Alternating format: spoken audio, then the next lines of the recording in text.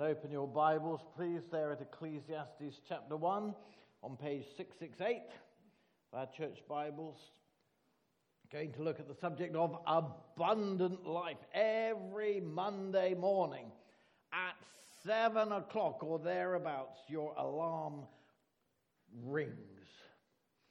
You hit the pause button, and at 4 minutes past 11, your alarm rings and you hit the pause button. For some people it's 5:30 and some people don't hit the pause button. But you get up, you shower, you shave, you eat your shredded wheat, and at 8 o'clock you set off to the office. In the office at 9 o'clock you start working hard, and at 5 or maybe 6 you knock off work and you set off home. You eat your dinner. You watch some television, you go to bed, and you make sure that your alarm is set for 7 o'clock the next day. Tuesday morning, 7 o'clock, your alarm rings, and you go through exactly the same routine. And the next day, and the next week, and the next month, and the next year, and you get so bored by it all. Why don't you just stop? Well, you can't stop. You've got to work so that you can earn some money, so that you can eat, so that you can live, so that you can go to work next week. But you're fighting a losing battle and you know it, because you can't stop the inevitable. The clock is ticking. You know the story, the pit and the pendulum? There we are, tied in the dungeon. Time is running out. Sometimes it comes much sooner than expected.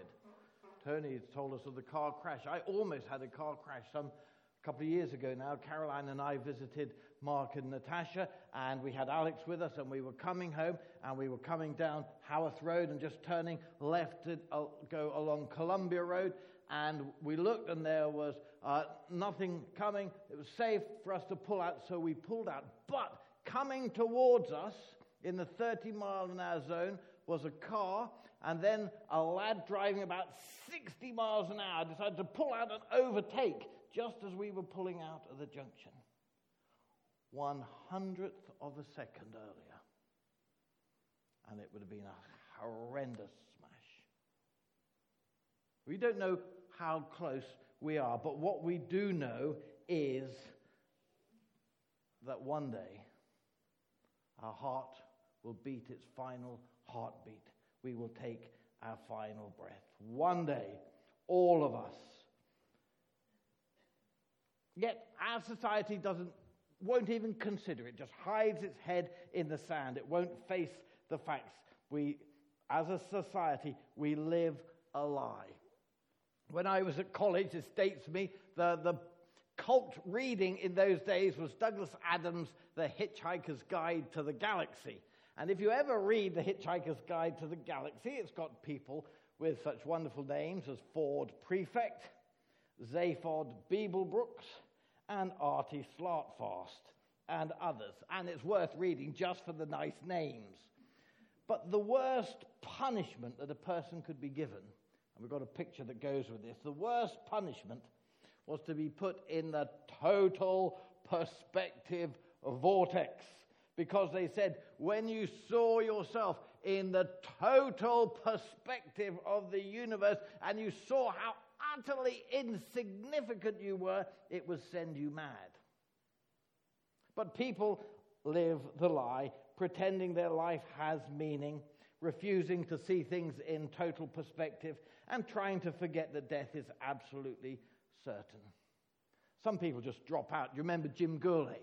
Remember his story, how as a young man he decided that he was going to stop going to work and he was going to take the opium trail to India, and he was going to get high on drugs, and he was going to avoid reality, and he was going to live happy all his days. So he set off, and he said the joy he had that first day, that he didn't have to go to work again. And that he's just set off on the life, the dropout life, the druggies lifestyle, and found that it didn't work at all. he was soon so utterly bored, he longed to go to work. He was like a hamster, desperate to get back on the hamster wheel. It might be going nowhere. It might be a waste of life and energy, but it was better than not being on the hamster wheel. Meaninglessness is unbearable, and we need to be distracted from the meaningless of our lives. And today, in the face of atheism, the new atheists, people have looked at the wars that have been fought in the name of religion and the awful things that have been done in the name of God, and they tell us, they say, you are better off without God. They said, we need God like a hole in the head. And as a society, we like to hear this because we want to be in charge of our own lives. We don't want to be accountable to anyone, and so we reject God. And we find that our meaningless life is not only meaningless, now it's also hopeless. It's going nowhere. And the philosophers have given us what's called the philosophy of despair. They say we're all on the ship, and the ship is sinking in the sea, and we're all doomed. This is the philosophy of despair. So Heidegger, the philosopher, he says that he will stand on the bridge and salute as the ship goes down because that's the noble way to be. Okay, the ship is sinking, society is doomed, but he's going to be standing there saluting.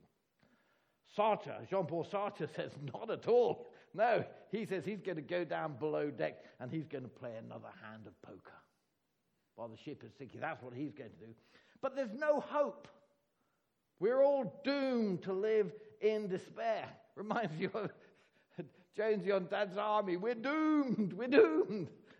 That's it, I'm afraid. Is that it? Is that what life is about? No, shouts the book of Ecclesiastes. Life without God is like that. But there is a much better way to live, where you can enjoy life in all its fullness and have the hope that is great and glorious and certain. And all this can be yours now and from now on. So as we look at Ecclesiastes 1 verse 1, we see first of all that we have a great teacher. Here in verse 1, he doesn't tell us his name, although it's obvious who he is. He is Solomon, the wisest man who ever lived. But he doesn't tell us that. However, he does tell us three things that are important about himself. He tells us, first of all, that he's the teacher. If you know the story of Solomon, you will know how he met with God, and God gave him wisdom, exceptional wisdom. He became the wisest man who had ever lived. And as you read this book, you will find that his wisdom wasn't the ivory tower wisdom of a philosopher just pondering things up in his study. But no, this wisdom is forged in the fires of experience, and this wisdom is inspired by God. That's why his book's in the Bible. He's not a philosopher gazing into the dark. He's a teacher who's been enabled to know what he writes about. Secondly, he's the son of David. And as we will see in a minute, not simply the king's kid, not simply a guy with a privileged upbringing, but he's a picture of the Messiah. And thirdly, he's king of Jerusalem. He was the leader of God's people. He was a great picture of the Lord Jesus Christ because Jesus is the teacher. We've looked at the Sermon on the Mount where Jesus gives the greatest teaching ever. And Jesus is the Messiah, the great son of David. And Jesus is the King of Kings. Solomon tells us how to enjoy life in all its fullness. But it's only Jesus who makes this possible. We can happily follow Solomon's teaching because Solomon was a picture of Jesus. Solomon is a great teacher, pointing us to the greatest teacher. So we have a great teacher, and secondly, we have a great lesson to learn. This is verses 2 to 11. I said a great lesson to learn. Actually, you have 3 great lessons to learn, and it's vital we learn these, because these lessons are a bit like switching the light on in the dark. You know what it is when you go into a building and it's totally dark, or you go to someone's house and you ask, where's the bathroom? And they say, oh, it's through there. And you go through there and it's so dark, you can't see anything. And then you're looking around for a light switch. You switch the light on and suddenly everything becomes clear. Well, these lessons are like switching the light on in this world. They make everything clear. In our meaningless, materialistic society, the light switches on. And the first thing we learn is in verse 2, where we learn that life without God is insufficient, meaningless, says the teacher, utterly meaningless. Everything is meaningless. This is the great motto of the book of Ecclesiastes. It's here right at the beginning, and if you go to the end of Ecclesiastes chapter 12, verse 8, what do you read? You read exactly the same. This is the motto. Problem is, it's very hard to translate. Our version says meaningless. If you know the authorized version, it says vanity. That's right, vanity of vanities. Another modern version has the word smoke. Nothing but smoke. And the word Solomon uses is the Hebrew hebal, which means vapor. The steam from your kettle. Have you ever saved that in a little box, to give someone for a Christmas present? No? The spray from your deodorant. My grandson, my daughter's got one of these, bubbles. When we were kids, we used to have a little thing of bubbles and just blow a bubble, and hopefully it wouldn't explode, but it would make a bubble that would float off somewhere. But these days, she's got, it's like a gun. And you fill it with all this soap suds, and you pull the trigger, and bubbles fly everywhere. It's great. And you can see the little boy's eyes, all these bubbles. Fantastic, loves bubbles. They're here, and then they're gone. That's it. Bubbles. Meaninglessness. I like the illustration of sand castles on the beach. And I like that illustration because I love making sandcastles. And I remember with our kids when we would go on holiday to Cornwall, we would go to Kynance Cove, and we would make sure we got an enormous pitch before all the horrible tourists came to try and fill the beach. And we would make walls around this huge area that we had selfishly taken for ourselves. And we would make turrets, and we would have a great big mound in the middle and a castle on it and tunnels underneath it, and get buckets of water and have a moat around it and flags and shells. And we'd make the most wonderful sandcastle in the world. And then as the evening was coming, the tide was going to be coming in, we would pack everything up and we would start walking up the long path from Kynance Cove up to the car park. And I can remember looking back at the castle we had made. That magnificent piece of architecture on the beach. Hours of work. And there were some teenage yobs just jumping over it and kicking the towers. And then the great big castle was made in the middle. They were just jumping with both feet in and destroying it. But it didn't make any difference, because in a couple of hours the water was going to come in and the tide would have washed it all away anyhow. It just wasn't of any significance. It was just meaningless. It was just so superficial. And says Solomon here, meaningless.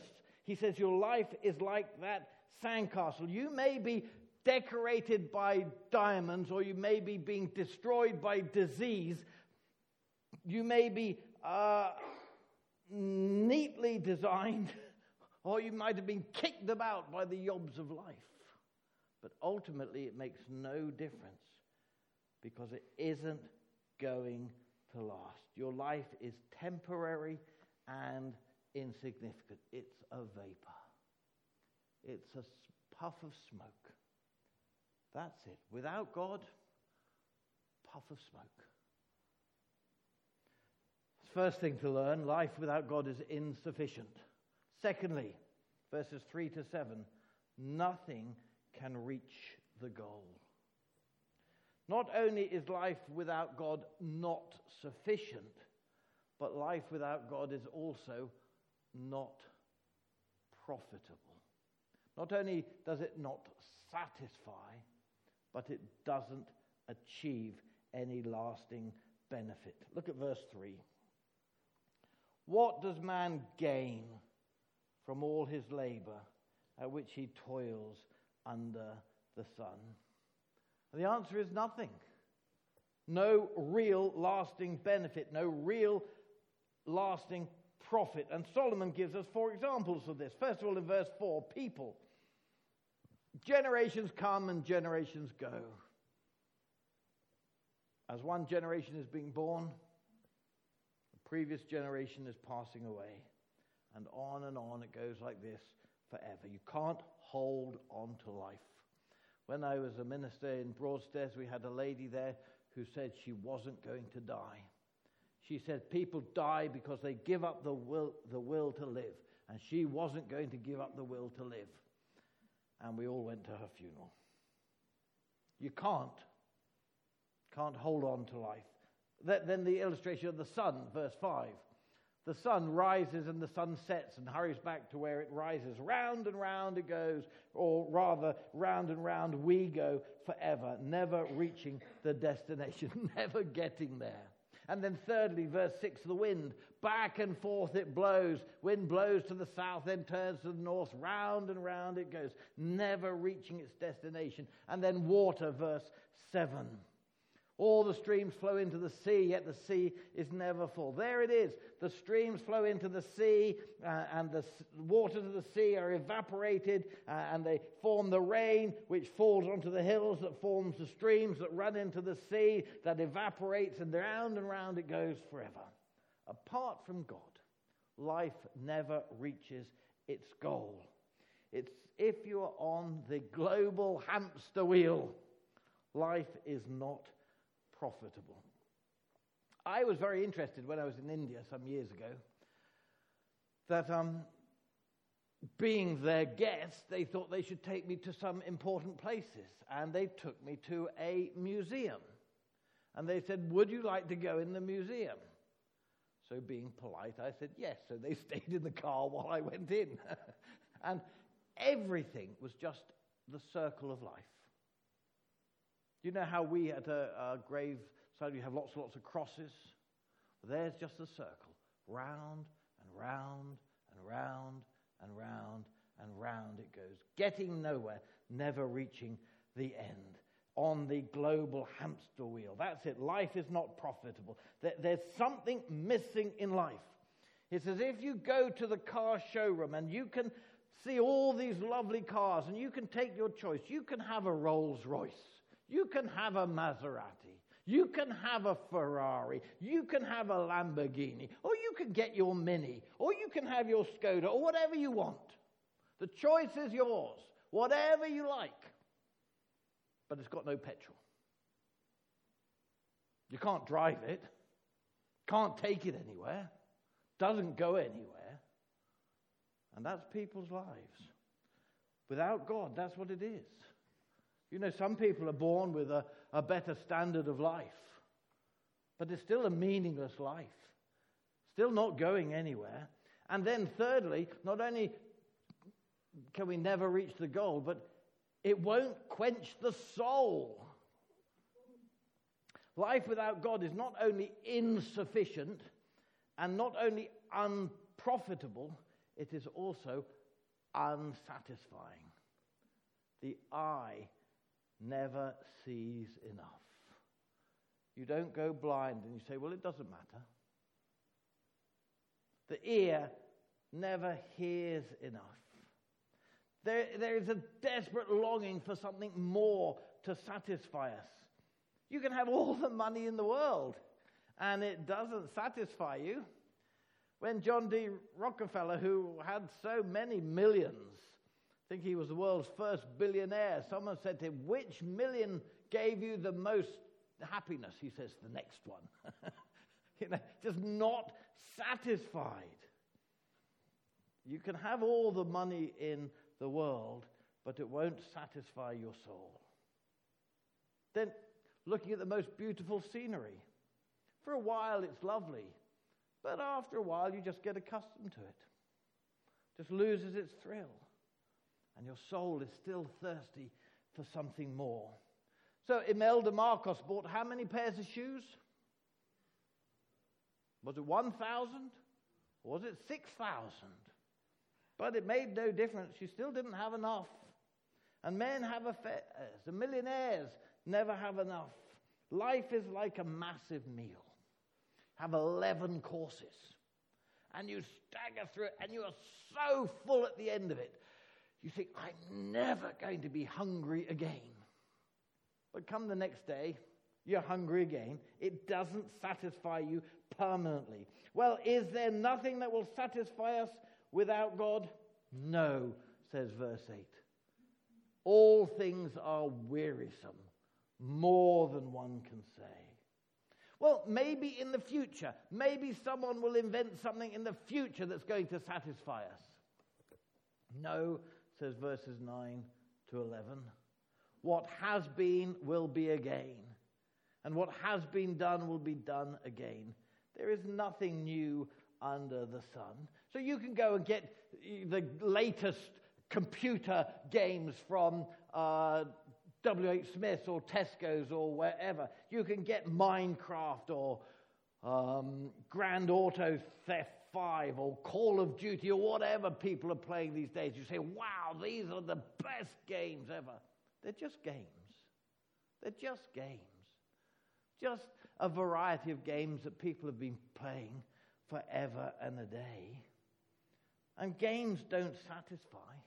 Well, maybe they will invent a new mode of transport so that we can fly ourselves around. We can put a jetpack on our backs and just travel around that way. Well, that's just a modern mode of travel, just like riding the donkey in the old days. It doesn't satisfy. As someone has said, you can travel to the moon, but all you can do when you're there is look at the earth.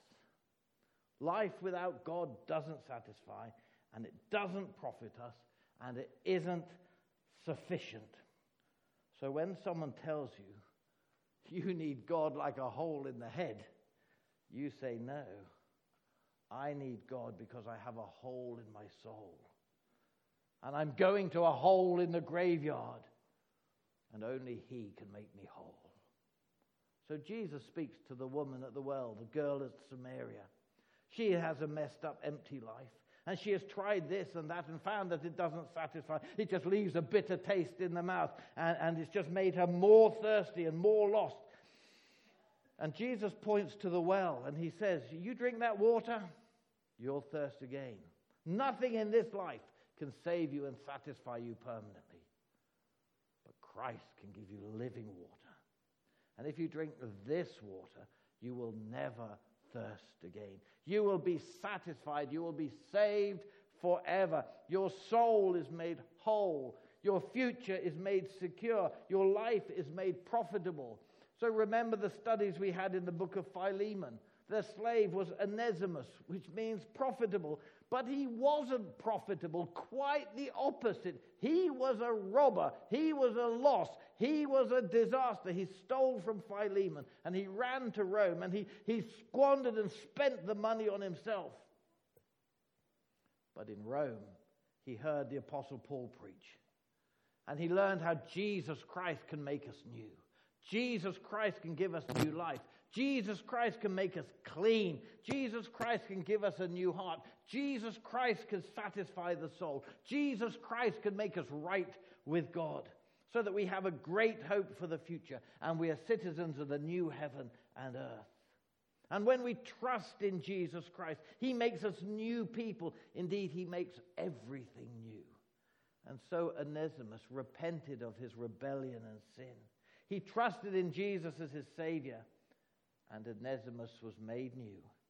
And Paul sent him back to Philemon, saying that he had now become profitable.